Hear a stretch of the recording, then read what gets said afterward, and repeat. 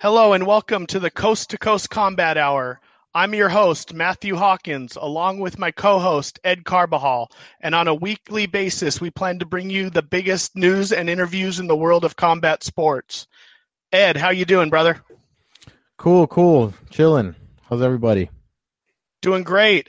This week, we're lucky to have MMA veteran of Strikeforce, Bellator, KSW, Akhmat Fights, Virgil Zwicker. Virgil, how you doing, brother? Good. How are you guys doing today, man? Thank you for having me. Absolutely. Thank you for joining us. Yeah, definitely, man. Thanks for coming on. I'm really excited to be talking to you. You definitely made your rounds in the sport of MMA for a long time now. And I know you got a lot to say about how you came up and what you've been through and stuff. So I'm really excited to talk to you tonight. I appreciate that. Yeah, it's been a long and awesome journey. You know what I mean? It's kind of been blessed. I've been blessed. You know, I'm still healthy. I'm, for the most part, I have no major injuries, but I love what I do. You know, I grew up fighting since I was a baby. You know, it's instilled with me. So it's kind of been a fun thing to do. Well, been able to make a living doing it.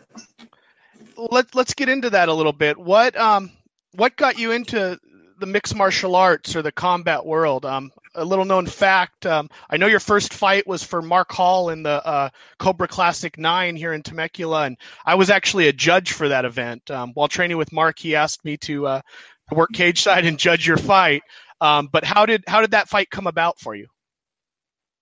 Yeah, my oldest brother, actually I have 5 older brothers, and my oldest brother Julian was a fighter at the time, and he had got injured because he's a firefighter also and he cut his finger in an accident. And I was running amok on the reservation. I was probably like 17, 18 years old, I think, at the time, and needed money. I was running from the cops, and he knew I was out, you know, fighting, and ever since I was a young kid, I was a pretty good fighter because I just started fighting at 10, 11 years old, just hanging on the wrong crowds and doing the wrong things. And my dad always was rough on us boys, so we ever did anything and didn't do what we were supposed to do, we were outside fighting. So kind of got into trouble. That's what kind of got me into MMA, you know. And now that's, thank God, it's what got me out, you know, got me out of being in trouble. You said you came up fighting a lot. Did you develop your own style? I mean, like if you had, you know, a lot of guys will say like I'm a jiu-jitsu guy or a Muay Thai guy. If you had to say you're a type of fighter, what type of fighter would you say you are? I'm definitely a striker now. I mean, you know, for me, the fighting aspect wasn't being in a fight. I really love that. I never had any emotion like I don't think until my last 3-4 fights ago.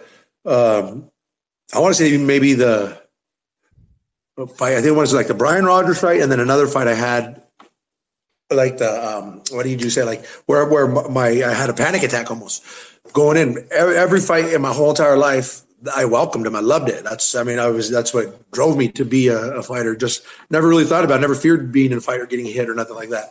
So the hard part for me and with the professional part was to learn the techniques, learn how to throw a proper punch. You know, for me, I would just swing for the fences. And if I catch you, which most of the time I did, you know, I would do good. But when it came to learning the part of being a martial artist and the technique, I really, really, really enjoy striking. That's like my favorite part of the martial artist. And then I think wrestling would probably be my second.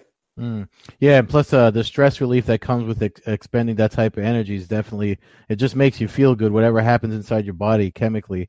But you said you had a panic attack. Was that not that long ago? You said 3 years ago. You were already fighting a lot, no? Yeah. No, I mean, I never ever went through anything. I mean, I had like, I think I was like on my 18th fight, and I was walking out to the fight, and I just, you know, I think more than anything, it was just because my lifestyle was changing. I think I really had paid a lot of dividends and work into being that fighter, to where I know for sure, like the Livingston Vassell fight, I basically just had a lot of stuff happening that month of the fight, but I won't blame anything on the fact that I was just gun shy and I was so methodical and working on so many things to be a professional and look like a professional that I didn't perform like because before, I was just, and a lot of my family and everybody knows me, especially my teammates, they know that I'm going forward and I love to hit and I don't give a damn if you hit me or not. Matter of fact, sometimes it takes a punch for me to get going in a fight. I think with that fight, I just was so worried about looking good and being technical and really work so hard to be looking in the cage as a professional rather than just like a brawler that I was. And I think I went away from what got me there, my roots. And that's why that one, and I want to say it was the Brian Rogers fight. I had a lot going on that week with my football team that I was coaching that I just was walking out. I don't know. I just never had that feeling where I was actually like an anxiety attack. And I just was like, whew, and I've never been, it wasn't that it was fear. I think it was just more like, whoa, it's going down. And I never had that in my life happen. And even when I was in prison, never had that happen. It was like the fear is what drove me, Do you ever think it's that little downtime, the patience that you have to have until the first bell or something, that little time in between is when all that stuff creeps in? Only reason I'm asking is because I can kind of relate to it. When I competed in jiu-jitsu years ago, I remember I actually asked David Adib the same question because I kept saying to him, I said, I'm not nervous and I feel like I should be nervous. And then I finally got nervous because of while sitting around waiting. You think that had something to do with it?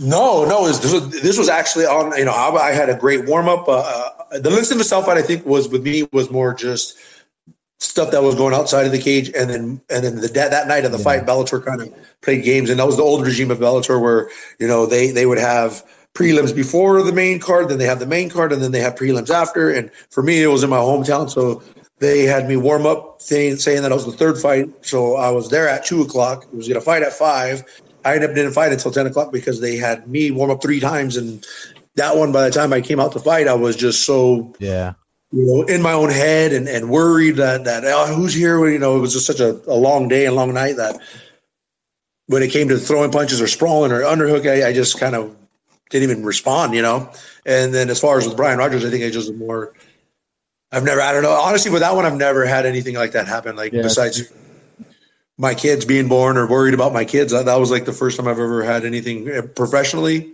worried, Well, it can't be easy to have to warm up 3-4 times in a night to get ready for a fight and then have your opponent be someone the caliber of Vassell.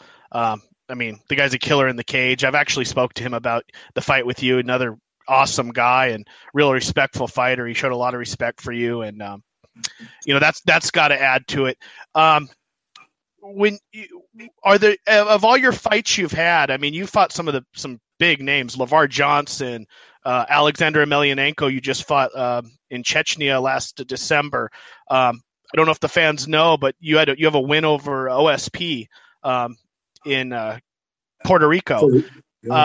What was your favorite fight, and what were one of the guys that what was your toughest fight? Would you say off the top of your head? So the toughest fight in MMA it's the most enjoyable fight I think for me in MMA. I learned a lot about myself, and I actually did everything right for that fight and in that camp, and even during the fight would be for sure Guto Inocente and Strikeforce.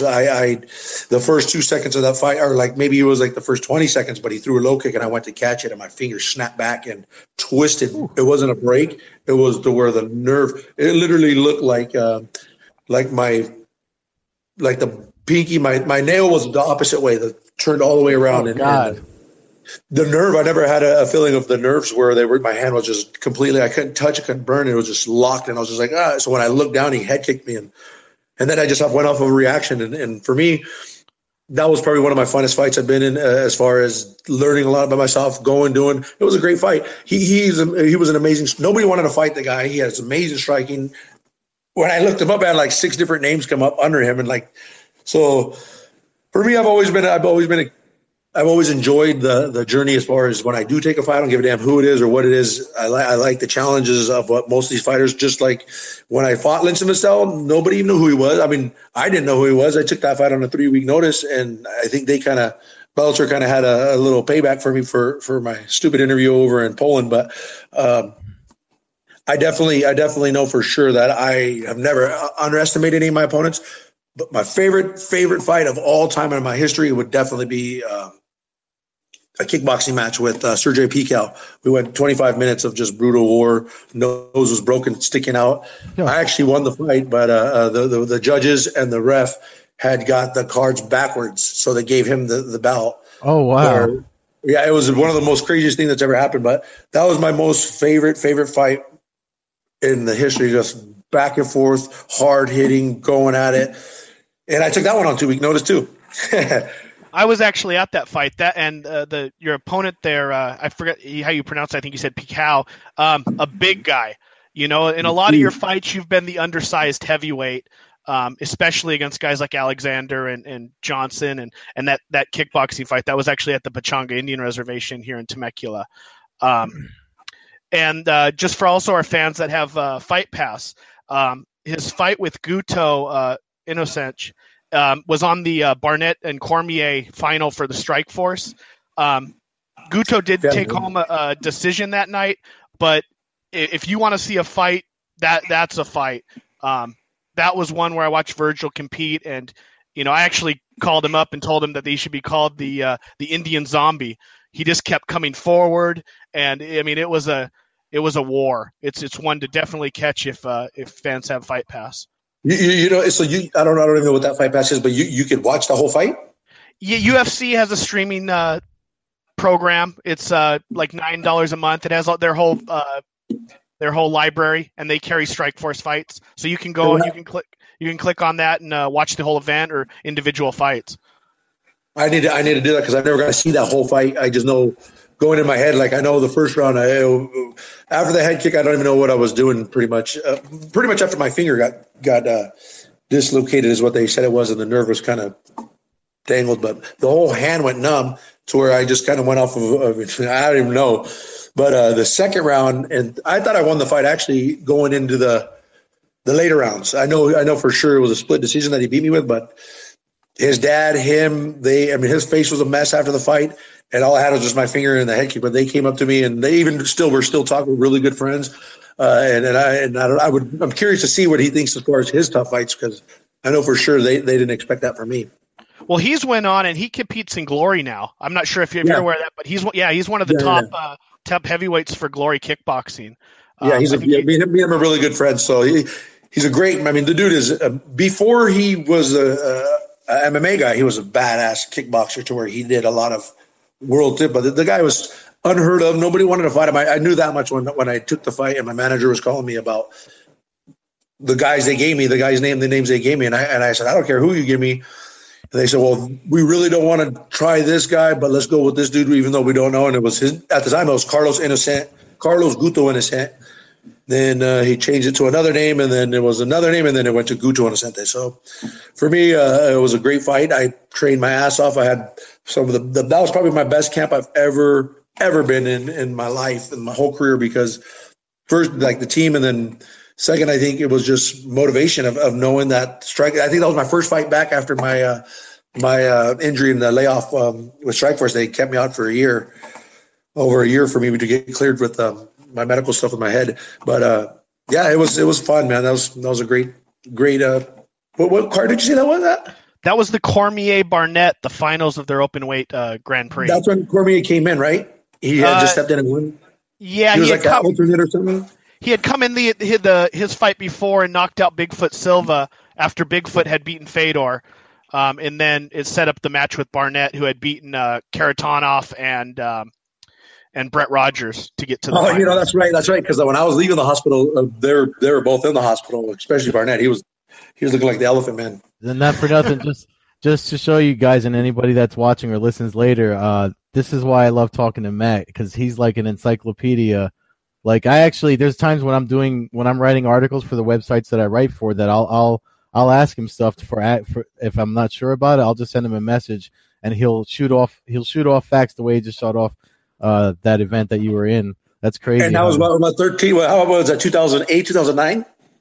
That was later.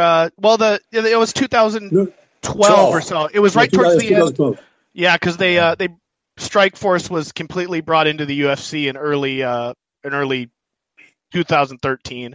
So I don't remember the exact. I think it was. I want to say it was in May. I remember because I had a Padre game, or I went to something that night and I watched your fight on the prelim, and then I had to catch the rest of the card later that night. Wow. That's crazy, right? You're just as much as awe as I am because this guy's got like I don't know how you did. I don't remember what I did 2 days ago. Yeah, me neither. Hey, let me just ask you. You had mentioned that the fight was Pico. That was the one that you said you won, and they flipped the card. There's no way you can contest that. So what it was for the WCK World Muay Thai. One of the biggest, if not the biggest in the United States as far as full rules Muay Thai, and it was for the world title. I actually took the fight on 2-week notice because the guy who was supposed to fight him, I don't know if you know who Marco Piquel is, but he's a world renowned, one of the best Muay Thai fighters in the sport. It has been for years, and Sergio Piquel is his little big brother, but he's an amazing. He's still the champ in like 3 different organizations. He's really, really good Muay Thai fighter, and I didn't know. I don't care what he is or what. You're coming down, let's get it. Dude was they called him the Bear, and when he showed up, I'm like, "Where's the guy I'm fighting at?" And then he walked up, I'm like, "No, you guys said the guy's supposed to be 220 pounds. This guy's not 220 pounds. What the hell?"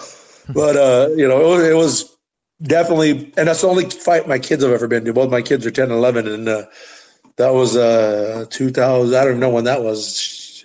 My son was 5. He walked out with me, and they've never been to any of my fights ever since then because it was just. Yeah. All my nieces, everybody that was there was just crying in tears because it just looked crazy, But so to me, it was my favorite, funnest fight. That's like the most fun I've ever had in any fight, and it was crazy. So with all the high profile, you've had a lot of high profiles. You fought everywhere. As far as you've got a lot of great stories from all the fights you've been in. But looking ahead. Would you like to pursue kickboxing some more, or is MMA? MMA's growth is it's so big right now. Do you want to get back into MMA again? I know you just fought in December, but looking at 2018, what are your plans as far as fights go? So 2017 was a really good year for me. I actually won. I'm actually right now the current WCK heavyweight champion for Muay Thai. I went down and won that bout, and then I went to Mexico and won an international heavyweight bout for Muay Thai, and then. I had a pretty good, for me, the MMA, I love, that's my bread, that's my money makers. I love that. I love competing all over with whoever, whenever. I was kind of disappointed in Bellator when they didn't re-sign me just because I had a pretty good run with them. I only had lost twice with them at 9 fights maybe. And I was more motivated, and I've been motivated ever since 2016 that I wanted to pursue kickboxing. After that fight, I wanted to be both my kickboxing and MMA, and I still am. I'm actually hoping to have defend my title here in June, and then June or July. But I've been having my manager trying to work on getting me on any show. For me, I'm going to be 36 years there, and it's all about staying busy. I don't give a damn about what it is, where it is, who it is. I'm not chasing belts. I'm not chasing nothing besides living the dream and living to love another day and have fun doing what I'm doing. And I've been blessed. I've been so much fortunate to do what I do. And I'm in this is my house. I just bought my house a year ago for the first time in my life. That's a huge thing. And honestly, I have a platform now to be able to give and do what I do for a living because of this sport and the career that I've had. And a lot of that, it's taught me so much more about myself, and it's been able to be an amazing coach towards kids and mentoring towards youth, where I have my own program now on the reservation. I'm actually working on a deal with PBS to be doing a documentary with helping and growing natives around all the reservations in Southern California. Oh, that's cool. I actually just started for the first time. I've been running a mentoring program on Pechanga Indian Reservation here in Temecula for 11 months, and it turned into mentoring 3 or 4 kids, and now I have over 20-something pupils and students, and it's kind of hard doing it by myself, but at the same time, I love being able to help the next generation, the kids, the youth, even adults or whoever wants to do it. I'm all about that. But sports is my life. I love kids. I love being able to tell my story and help somebody learn from it, because that's the only way you really can get off in life is through experience. And a lot of things that I went through as a young man has kind of definitely put me in a good path where I'm blessed, I want to make sure I pronounce it right, but you're a member of is it the Kumeyaay tribe? No, I'm from the Sapasquo Indian Reservation, but we are Kumeyaay Indian. Yeah, Kumeyaay Indian. I believe in the last couple of years you've been to Grozny, Sochi, Shanghai. I believe I saw somewhere on maybe Twitter or Facebook where you mentioned one of those places you were the first Native American to ever step foot in that country. In Chechnya, yeah. So in Chechnya, they've never had no Native American, and it was kind of cool because the second time I just went out there to fight Alexander, they actually had the president. They took me to the president's house, to the presidential house, and honored me, gave me. I got a big thing in my garage where I have my little man cave where they blessed me with saying the first and the second Native American ever. They gave me a picture of old Chechen fighters from back in the day with all our old, with chiefs. I mean, a lot of the things that they did too, the first time when I went there, and they knew that I was coming because I was the only American to ever be there at that time to go through their thing. They did this whole flag walkthrough, and everybody was going, oh, it was the most coolest thing ever because for me, I've known history books. I mean, for the most part, I really don't really know that much history, and I don't really believe a lot of it, but everybody knows Chechens are like one of the toughest warriors out there. And the Russian friends I do have always said they're the mean mustard machines over in that part of Asia, Europe, But I was so honored to be able to do that. Nobody from my tribe has ever been to Poland. Nobody from my tribe has ever been to China. And that in itself is the most accomplished thing I've ever. I don't really gloat on that, but. Man, I'm telling you one thing, growing up and being where I've been and how I was, and none of them expected me to do anything besides prison. And a lot of that motivated me because there was incidents that happened amongst my reservation where my reservation is one of the few reservations where three families make up the whole res. So we're all related, and that you can only imagine how that is when you get annoyed with somebody that's your cousin, you still give a shit, you're going to get them, but they're family, so you can't really beat them as bad as you want to. Yeah. Another thing that came up, and it was pretty cool, take politics out of everything. You won a fight in Sochi a year and a half ago, year ago, and it was for the S70 event.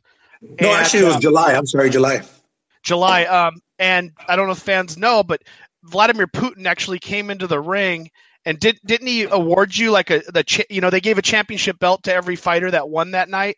It was a tournament. Yes, it was a tournament. It was a tournament.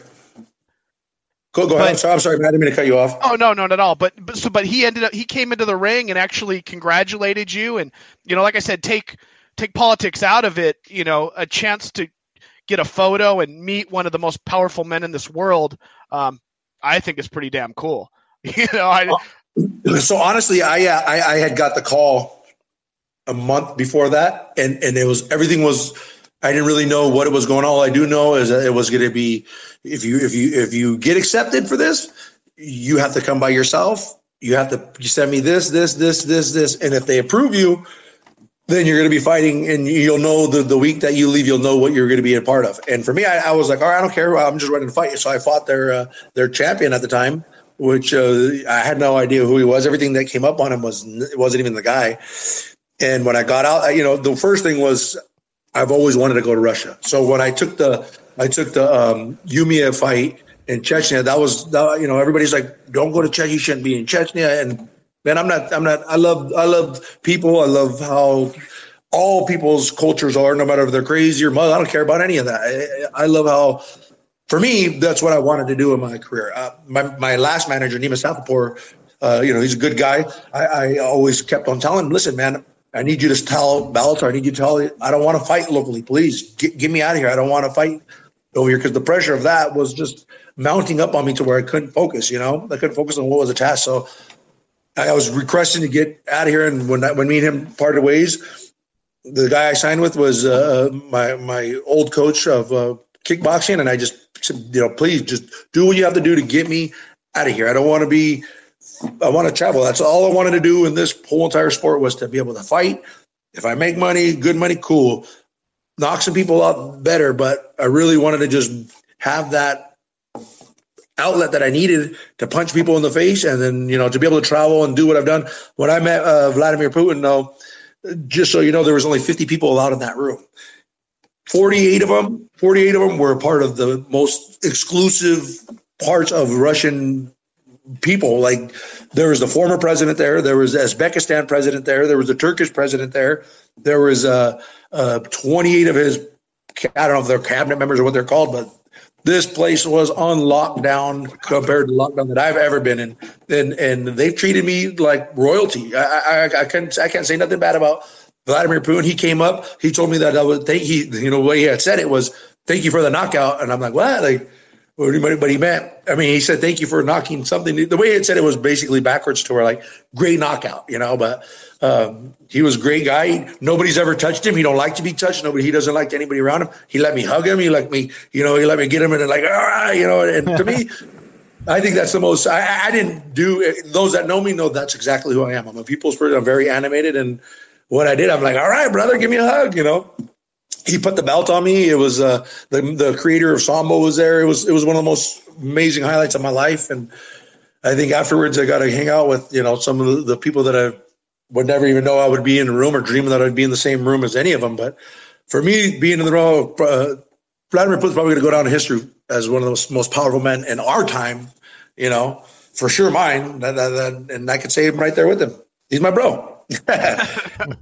Absolutely. Was there, when you said you were the only one who was allowed to be there, were you able to bring a corner man or a family member? It was just you? Just me. Flew me out to the weekend. The one thing I will say that the way they treat royalty, got to go stay at the Sochi Olympic Center, stayed there, had room. I mean, they was everything, food, money, whatever I needed, I got taken care of. And that was pretty hard for me because the guy that I really wanted to help me was the guy who was the assistant promoter. So he couldn't. And he was like the only guy who spoke English. So I hung out with a lot of the Brazilians and people that had that broken English to help me enough to get around. But honestly, I mean, I didn't give a damn. You could put me in anywhere in the world and I'm going to try to make fun and have fun. And that's kind of what it went down. And I just was expecting snow and cold and it was freaking 60, 70, 80 degrees of humid sweat. I had everywhere. I'm like, man, I can't have my shirt. I was sweating. I didn't know it was like that. It's nicer than Jersey right now. It's freezing over here. Hey, the beaches, amazing. Everywhere you went, just spread out like it was crazy. Oh, wow. Hey, you were talking about just back to what you said you're working on with the documentary and the stuff you're doing to help other people. If you were talking to anybody, or I'm sure you have, talking to somebody that's interested in starting an MMA career, starting out fighting with the state of the sport and everything, what advice would you give said individual? So that's funny that you bring that up. That's actually an awesome question. I recently, like I said about the mentoring program, I had 3 boys that have been with me for 11 months, and all 3 of them had, they're 15, 16, 17 years old. And every single one of them were basically kind of having that point in their life where they're going to take this road and mess up. And 2 of them did. And the other one kind of didn't because of his brother in him, but he started having that headstrong. And a lot of us boys, like for me, I know for sure on the reservation, we're very proud people.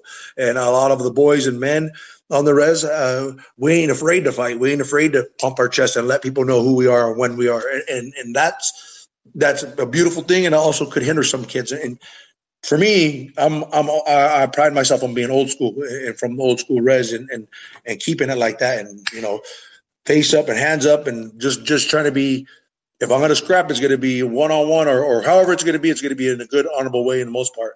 And now most of these kids are they don't know how to give respect, but they expect to have the respect no matter what. And one of the things that I've been trying to really give and instill in most youth and let alone my own children is that self-confidence, that belief in yourself, to where you don't need to freaking be a follower. You don't need to worry about what people think about you. If you believe and love yourself, there ain't nothing that you can't do or somebody say it don't matter. You don't have to be tough. You don't have to act like you're a badass.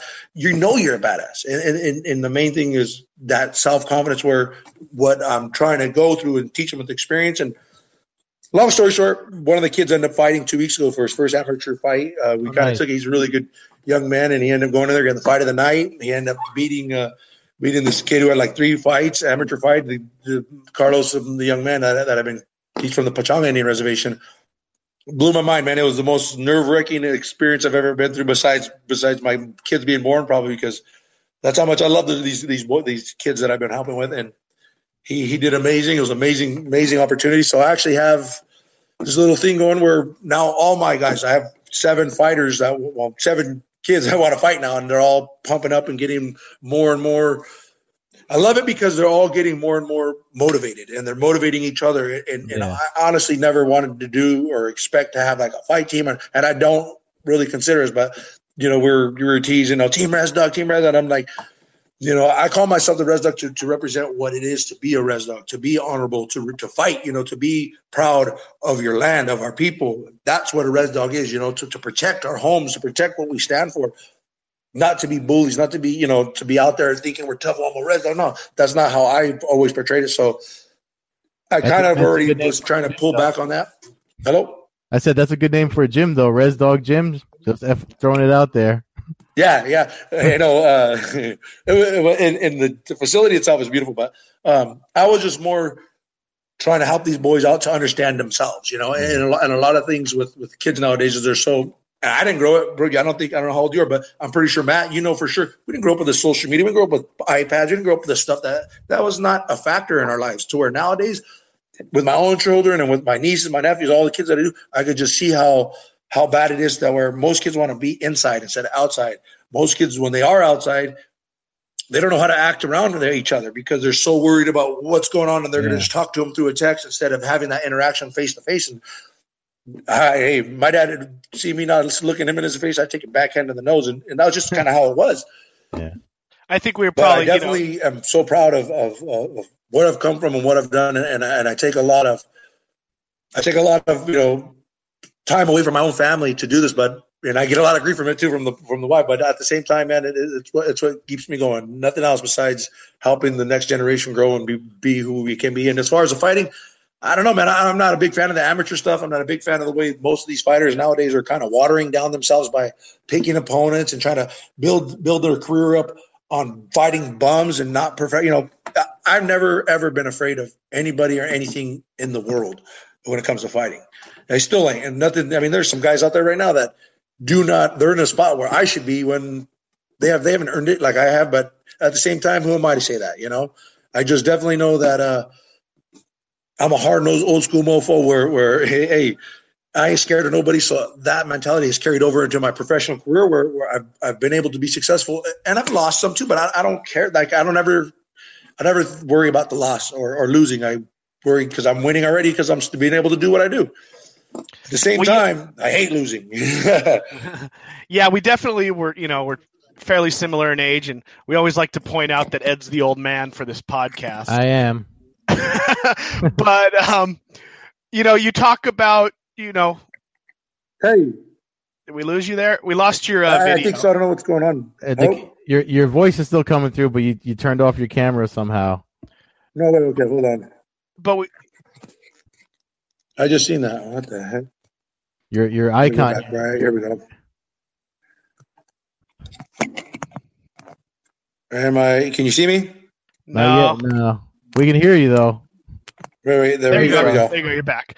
So, yeah, you talk about mentoring kids now, and being a old school mofo.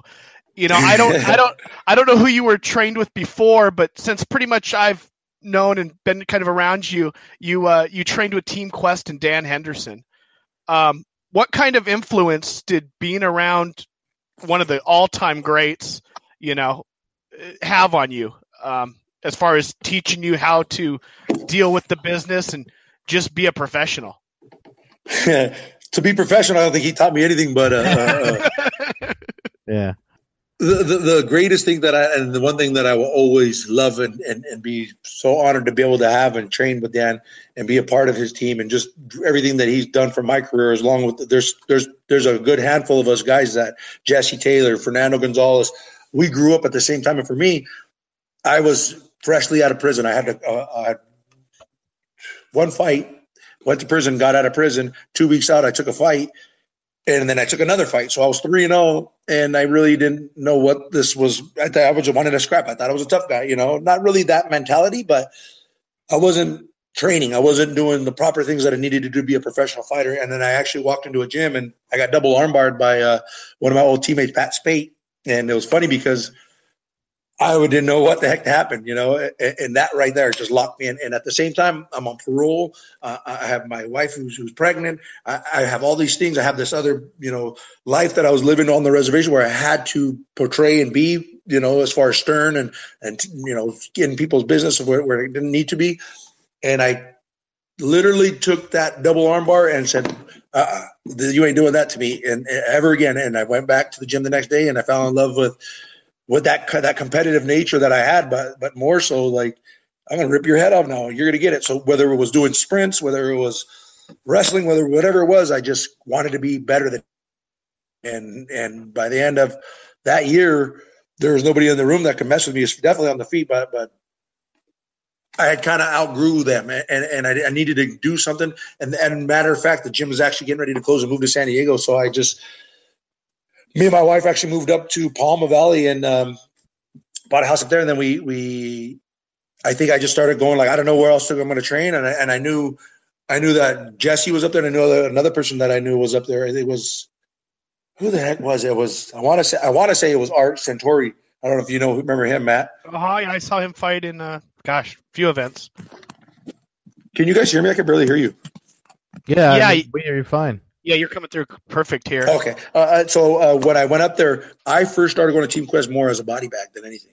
They knew I was a brawler. I wasn't scared I would just come forward. I didn't know anything about sprawling. I didn't know anything about putting combinations together. I just was knocking fools' heads off. And first greatest day in Team Quest, I got my hand handed to me like I've never been before by Mark Munoz. He had. Wow. I'm blasting him with some hit shots, and all of a sudden, I just see my feet in the air, and I didn't know what happened to me.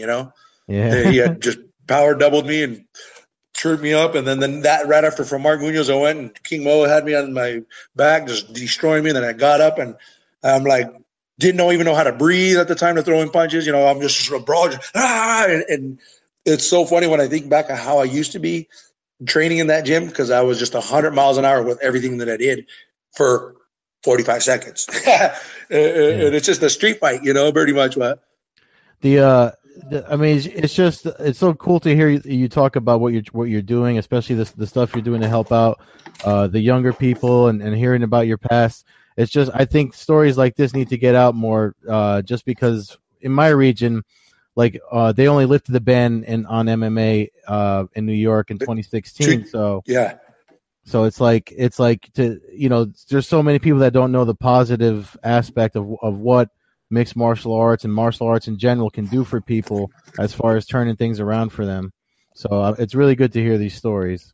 Well, what kind of gets me what kind of gets me frustrated now though about this about the whole what MMA is now is it's getting so watered down with these regional amateur shows and everybody, I think pretty much UFC shoved it down everybody's throat to where now my baby that's not even thought of wants to be an MMA fighter, but it's just gotten too bad to where everybody thinks they need to be on the big show. Everybody thinks they need to be undefeated to do this. And a lot of that has to do with promoters, people trying to find that next person who they think they could sell them. And whether it be a local tough guy who could sell tickets. And I actually grew up in a time in the sport fighting where it was honorable. The promoters were good to me for the most part in the regional circuits.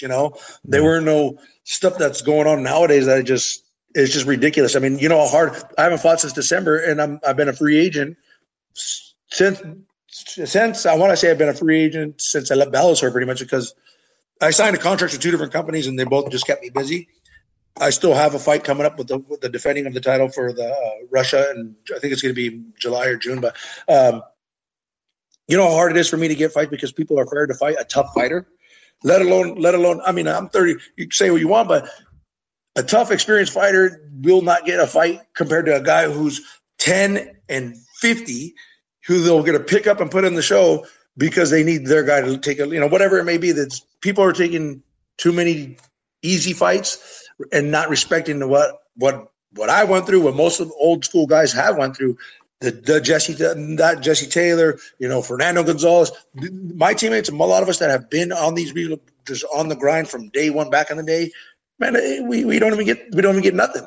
And I really love. I reached out. I spoke to the Legends of the Cage, I mean, what they're doing and how they're honoring some of these older guys that have laid the foundation. That's what this sport is supposed to be about: the honor, the humbleness, learning from losing. Learning from fighting, learning from that's a gladiators sport. But when you have these guys who are walking around with belts that are amateurs who don't even know who have you fought and who have you done, but they don't even train. They're not even training. They're just trying to call themselves fighters because it's the cool thing to do now.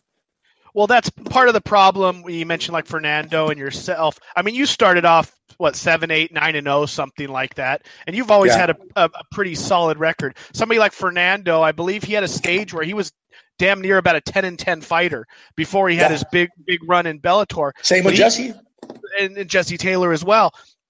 You guys came up in an era where a loss didn't necessarily knock you down the ladder. People respected you for fighting. It was all about the respect of stepping in the cage. Whereas now, like you mentioned, you have fighters that are afraid to take that fight. It's all about the record and the big events and it becoming a more of a worldwide thing. And, people see the boxing records where guys fight male men and end up with 30, 40-0 records. And I think that's kind of filtered down as more fans have entered the sport of MMA to them seeing that. And whereas back in the day, if you saw a guy who was 7-6, it didn't mean the guy wasn't a good fighter. It meant that he was fighting when there was only 1,000 fighters across the whole country. You didn't have a pool of 250, 500,000 fighters, whatever the number is now, to be able to kind of pick and choose your path. So when guys, when you're fighting for like Strikeforce and they go, hey, you're going to headline an event and we're going to give you LeVar Johnson. At the time, LeVar Johnson was a monster. He was 6 foot, 6'5", 6'6", 260 pounds. He can't wait for that fight, that sucker. And honestly, I was a 2-week notice fight too. And I only got that fight because they signed a contract with me. We did the contract and their guy pulls out of the fight and then they try to cancel my contract. It was a 3-fight contract and they do that. I signed the fight. So they were going to cancel it because I don't even know. I was like, what? It was the most craziest thing I've ever heard of. But they got away with stuff like that. They were doing that all the time to us at Quest in the beginning. So when I took that fight with LeVar Johnson, I came off of my first loss from this dude who, like a gladiator, like you said, though, Matt. You know what, man? Hearing what you just said right there is amazing because it's the truth, and you have no idea how good to hear. Like, that's crazy that you are definitely an encyclopedia for MMA. That is amazing that you had that statistic because nowadays you got 100, 500 fighters, but ain't none of them caring about or doing anything about fighting anything tough. They don't care about that. It's all about, it's like a big show. It's like WWE now. And it's kind of getting sad because guys like myself and other fighters that are tough and why can't we get fights? And not even get fights, but even when we do the big shows, they don't want to pay us anywhere. They're so worried about us beating.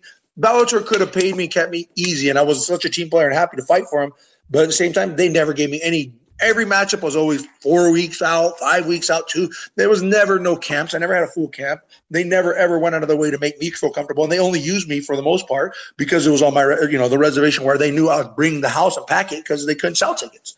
They had to call me, and majority of their time they always did it last minute. And I'm like, well, am I going to get the fight? What's going on? And I was always just so frustrated at the time with them doing with a lot of the fights that when the fights did come, I was just so happy I was fighting. All right, let's go. Then I didn't care. I mean, like I said, I'll take a fight tonight, right now, and scrap and be happy with it. But it's just frustrating and annoying because I know how far, and I've definitely turned it and been blessed with what I have done in the sport, but I still got a lot to go. I'm not trying to go another 5 years. I got 2 years left, and I just, I've been fortunate enough to be able to travel the world, see different spots, get to do what I got to do. But I definitely want. There's still things I need to do in the sport. There's still big fights that I want.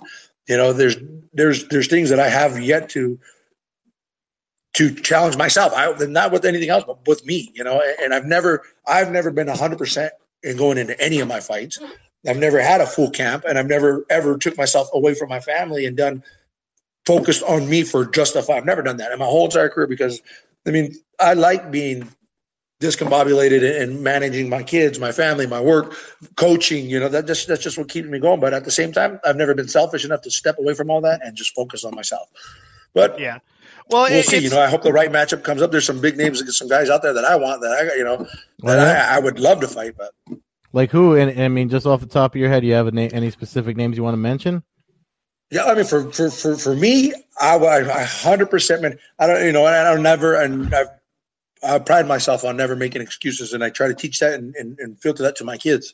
But every single time that I fought for WFCA, it was basically, and I love they treat me good over there, but it was set up for me. And I'm not saying they're a dirty promotion, but they are a dirty promotion to where they do everything they can. And I know that, though, and I knew that going in it, and I'm up for that challenge. I like my back against the wall. I like you to tell me I can't go nowhere, and tell me, and let me hear you tell me, and see if you can stop me. And for the most part, it is a ugly situation when you get across a different place you don't know, and then you get sick. And I had a great camp for Alexander up until the week that I left. And I had got the flu so bad, and then they had did some things to me at the airports and my tickets and everything my room, it was just I felt 100% set up where they made me uncomfortable enough to where I couldn't warm up with the fight. But it is what it is. He got lucky, and honestly, I was not hurt. I just had nothing to get up. He didn't hurt me. He didn't even freaking drop me when the fight, it looks like he dropped me. I had fell back. Up until that point, I was winning that fight in my mind, but I had no energy, no nothing. And I kind of want that one again. Also, there's some guys out there, like I seen that ACB, that company over there. They just hired that Ben Edwards guy. I'd love to bang him with him. Fabio Maldonado, man, me and him are meant to fight each other. Our styles are so good. That would be like the fight of the years. That would definitely be on the I definitely want Matt Makeshift. I'd dust him. He's a good, athletic, beautiful feet, good hands. Guys have got no heart. You know what I mean? He got no heart. He quitter. You can't. That's what Bellator was afraid of with me, is they put me in the cage with somebody that they're trying to build up and market, and I just shut their whole lights out. And the times that they ever gave me opportunity were on a 2-day, 3-week notice. They never ever marketed me like the way they should. Only Native American in the whole entire freaking professional martial arts, and your Bellator is using 90% of the Indian reservations. You don't want to use me on any of the reservations? Why? That's the dumbest thing, because they couldn't match me. That's a good point. And when they do, they make me pay with a guy who's going to try to hunt me the whole time. Yeah. Well, the Maldonado fight sounds outstanding, and I do know that right now Global Fight Nights, or Fight Night Global, where he fights for, is scheduled an event in Los Angeles in July. So if anybody's around here watching this and has any contact with them, I say we get the Res Dog and Maldonado in the cage in LA. Well, he's not. That's not ACB. That's a different one. Fight Night Global. It's a whole different one. Fight Night Global is what Maldonado fights for. He might. I'd have to check, because between M1 and some of that ACB and stuff, I get confused. I don't think he fought in ACB ever, but definitely he fought Fedor in Fight Night Global, and he's fought several times there. And I know they have an event scheduled for July in LA right now. So that would be great. For me, he's always been one of the best. I love his style. Just the scrapping style coming forward. He got great ground, great wrestling, tough as nails, exciting fight. Fighters who want. I'm not going into the fight. Of course I want to win. Of course, but I'm here to fight, to knock your head off. That happened. I don't know. It's been a long road for me, but I definitely want to end my career on a couple big notes. Like, I've always wanted to scrap Tito. I've always wanted to knock that big head off his shoulders. There's a few other guys out there that I really don't. I've never been big into calling people out. I've just always wanted to fight whoever's out there, no matter who it is or what there is. Alexander Milling, okay, yeah, let's do it. I don't care. Well, what about this? I don't care. Like, how big is he? I know how insane he is. Come on, the guy's insane. So. Yeah, but we're gonna close it up soon, and we're coming on the end of the hour. Is there anything else? I'm sorry, I didn't mean to cut you off, Matt. Did you have another question? No, I was just going to also throw out that I think you'd be a perfect fit for Combate Americas. They're an event that runs. Ed can probably fill you in a little more, but they're basically a event that focuses on Latin American fighters, and I know they have an event coming up here, I think on the 13th of April in Los Angeles. But their focus generally has been the smaller fighters. Matt Hamill fought for them at light That would be heavyweight. another fight I'd love. And they could definitely. I don't think they have a big stable of heavier fighters. So as far as light heavyweight and heavyweight, and it's run by Campbell McLaren, who is one of the founders of the UFC. Yeah, so they do go to Mexico. Well, Campbell McLaren, Rancho Grande, let's do this. I'll make sure he gets the word. I mean, for me, I just want to be able to do what I do and love what I don't. The thing that gets me more frustrated with some of these fighters is they say, "Oh, what can't you use, motherfucker? You ain't trying to market." I don't want to market you either. I don't want to sell you either, motherfucker. I want to fight. You're looking for fighters. What is the problem that most of these promoters, they use everything in their books and their political powers or whatever it may be to try to use us fighters as a piece of meat, and that's why I wish one day we're going to have that union and watch. These guys are going to have nothing to say about that. And honestly, I would suggest for these younger fighters coming up to know to get with the right people. Put yourself around the people. Don't sell tickets. Don't do anything. Don't do no promoter any favors. Honestly, that's the biggest mistake any fighter could ever do is trying to help out a promoter, help out a promotion, they don't care about you. All they care about is making money. And honestly, that would be my message to all the younger fighters out there is to stand on your own ground, believe in who you are, and you're worth something, and make sure that they pay you what you're worth. Because honestly, it's a struggle. This life is not made. This is an ugly business, and it's that part of it.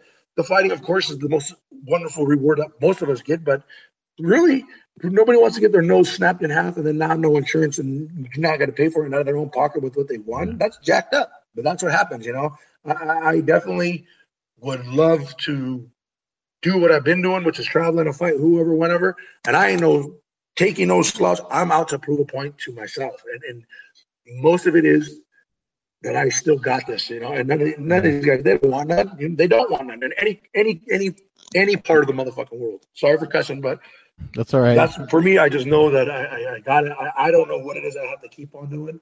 Besides, I've always put on an exciting fight. I think I can't even think of if I had a bad fight. Like it was boring. I can't think of one, and I've seen just about every one of your fights in person. So that was in the United States. So before we, I was just trying to, but either that, I'm not trying to put myself up for that either. I definitely know that guys like your guys selves who are out there marketing, helping us fighters have that voice and put ourselves out there to where the world and everybody else can know. That's the thing that people need to understand. That ain't easy either. You guys are putting your time and effort away from your families, and honestly, I appreciate it. I know most of us are scared or to do whatever with journalists, but you also get guys who use that as their market to market themselves, and more power to them. But I'm not a talker, you know what I mean? I've always been a firm believer in actions speak louder than words, and you want to talk, but you cross those lines and those boundaries, and you say something to me when we're not. I don't play games like that. You're not going to talk to me outside of the ring and think that we're going to hug afterwards. I'm going to bust your head off every time I see you. Well, you definitely said a mouthful right there, man. I mean, we got to wrap this up, but is there any sponsors or anything you'd like to plug or anything? The floor is yours. I definitely want to thank all of you guys that are listening.